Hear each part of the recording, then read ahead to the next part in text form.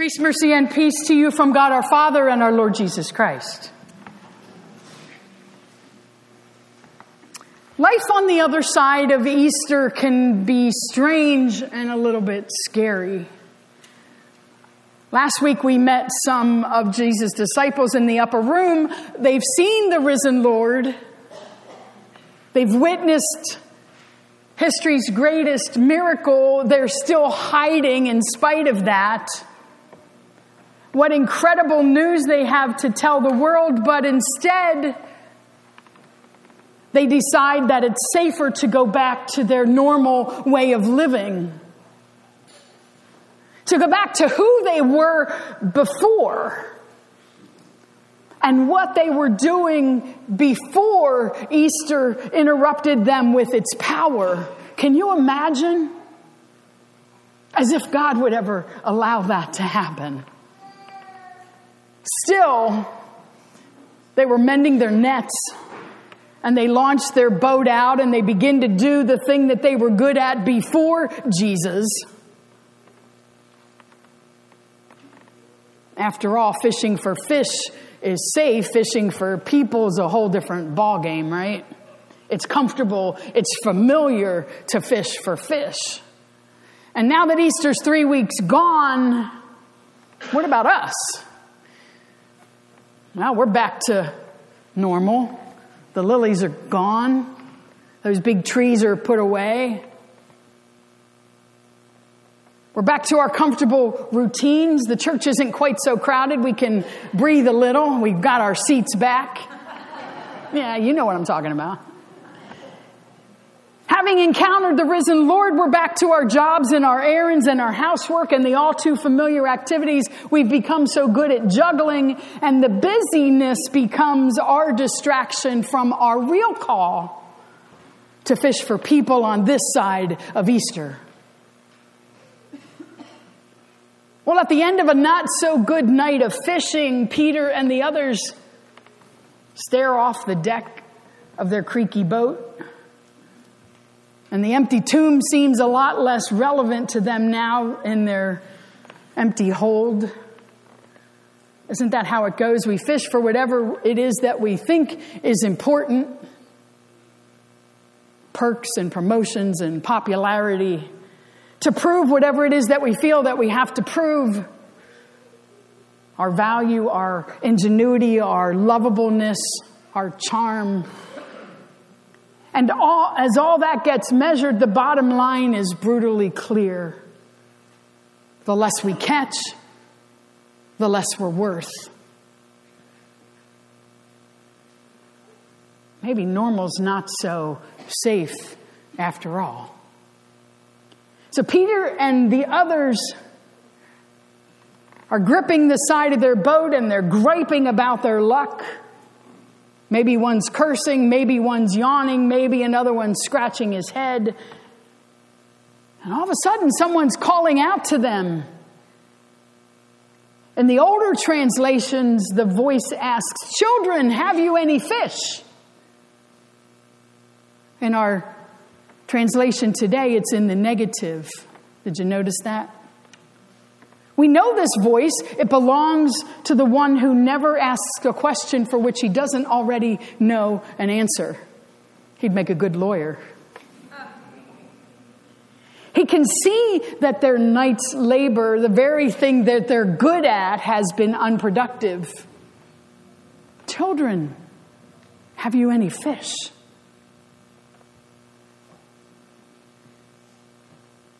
Come Monday morning, you hit the snooze button one too many times, and the toast is burnt, and you can't find the other shoe, and the toilet won't shut off, and there's not enough gas in your car, and you're already running late, and you have to stop and get gas or you're going to run out on the freeway.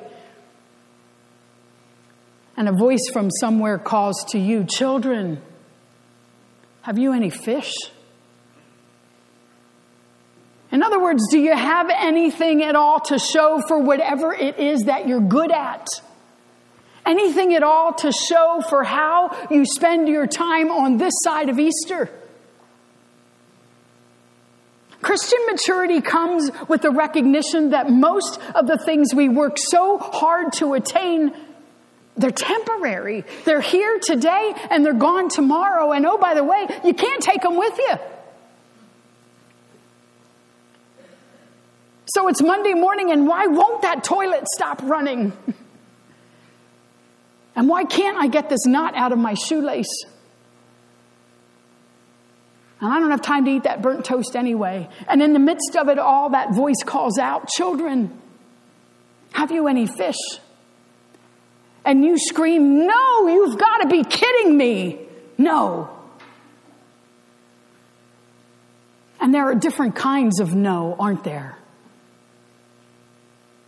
No, and it's none of your business.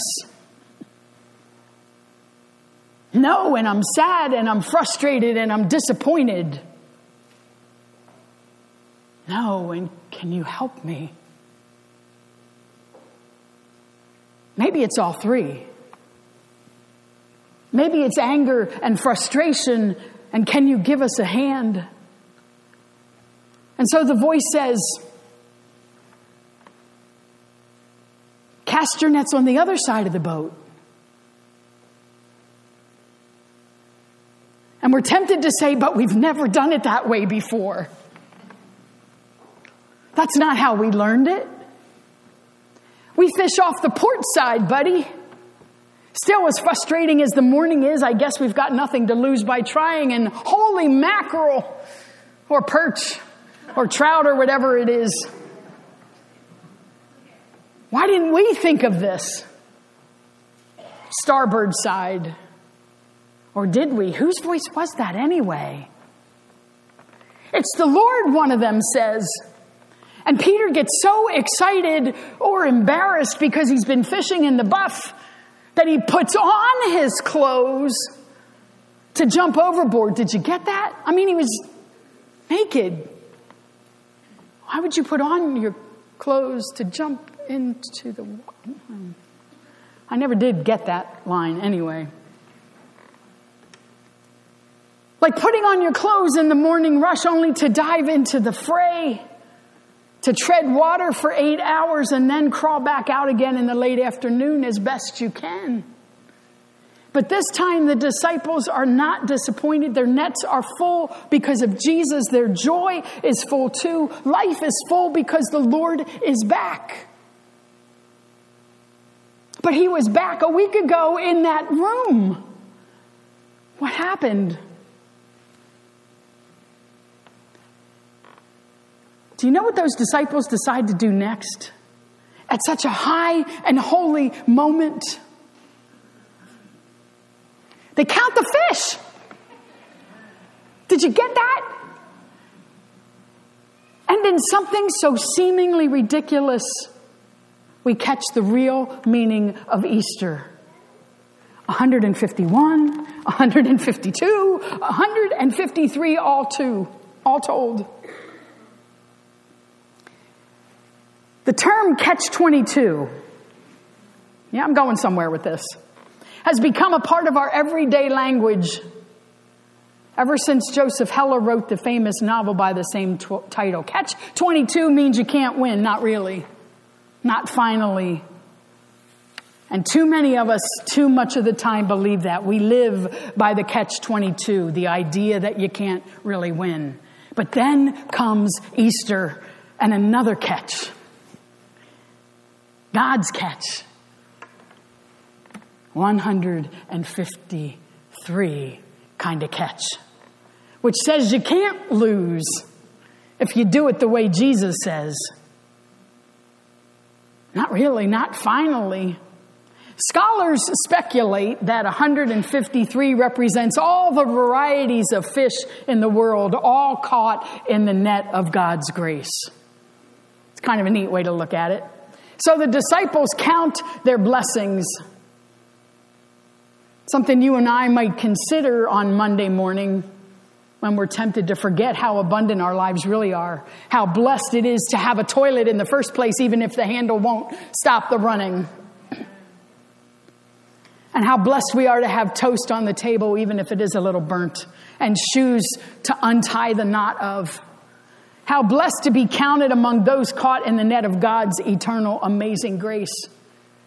To be heirs of eternal life. Easter is a catch 153, which means we can't lose. Not really. It means, among other things, that we don't have to fish in order to prove anything to anybody. We're free from the compulsion of having to catch bigger and better rewards that'll prove our worth. Instead, you and I can fish for the sheer pleasure of it. Because life is an undeserved gift with no end to it. But there is a beginning, or there can be. The reality that Easter wants to bestow on you and me is this. New life begins now, just like for our graduates. There's a whole new life waiting for them out there. In the midst of the ordinary, the disciples have breakfast with Jesus on the beach. And in something as simple as the breaking of bread and sharing of fish, they discover this new life. They encounter this divine love from which nothing can ever separate them. New life is hidden in the details. But too often you and I hardly notice. We're too busy casting our nets the way we always have, on the wrong side of the boat, because that's the way we've always done it. We're afraid to let go of the way we've always done it, regardless of the fact that we're disappointed each and every time the net comes up empty. But that's how we've always done it. We're scared to let go and let God be in control where our own future is concerned. Letting go. The disciples of their customary fishing strategy, and we of whatever deadly thing that we hang on to so tightly. Try the other side of the boat, Jesus says. Look at the abundance that waits there. Well, how are you going to do that? The Lord wants to know. And so he asks Simon Peter a simple question after breakfast. What's the question? Do you love me? And no doubt Peter recalls how not so long ago he denied Jesus 3 times in the course of just one evening. And so the voice asks, Simon, do you love me? And who knows if Jesus is pointing to the boat loaded with fishing gear that represent Peter's life's work, or if he's pointing to the other disciples with whom Peter shared his life, and what Jesus is pointing to in your life when he calls you by name and asks, do you love me more than these? More than the fish, more than the boats, more than what? Do you love me more than this? And a second time he asks it again, do you love me? Which may mean, have you found a way of letting go of your sinful past? Do you trust that your betrayals are forgiven? Do you trust that the slate is clean and that you've been given a new start? And to what does Jesus point to in your own life by calling you by name and asking the same question? And then he says it a third time, Simon, son of John, do you love me? Which may mean, do you trust the purpose that I have for you? Are you willing to try fishing for people again? Which was my plan for you all along.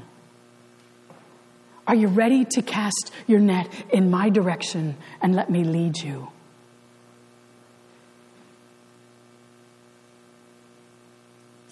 And by now, the pain and the irony are more than Simon Peter can take. 3 times, he says with all the sincerity he can muster, Lord, you know I love you.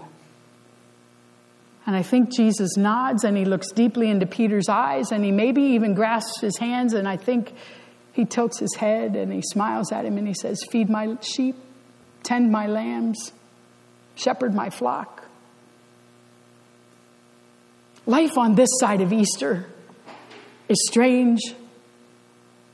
It's scary.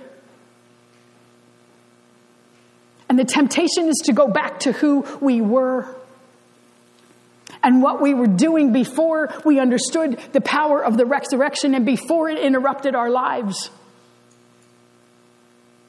But God won't allow that. Tomorrow morning, in the midst of the running toilet and the burnt toast and the knotted shoelace, a voice will be calling to those with ears to hear. Cast your net on the other side. As you rush out the door, you'll do so with millions of others who are diving into the fray, who are fishing for life, hoping to catch some glimpse of meaning and purpose just beyond treading water, just beyond making another buck, just beyond surviving.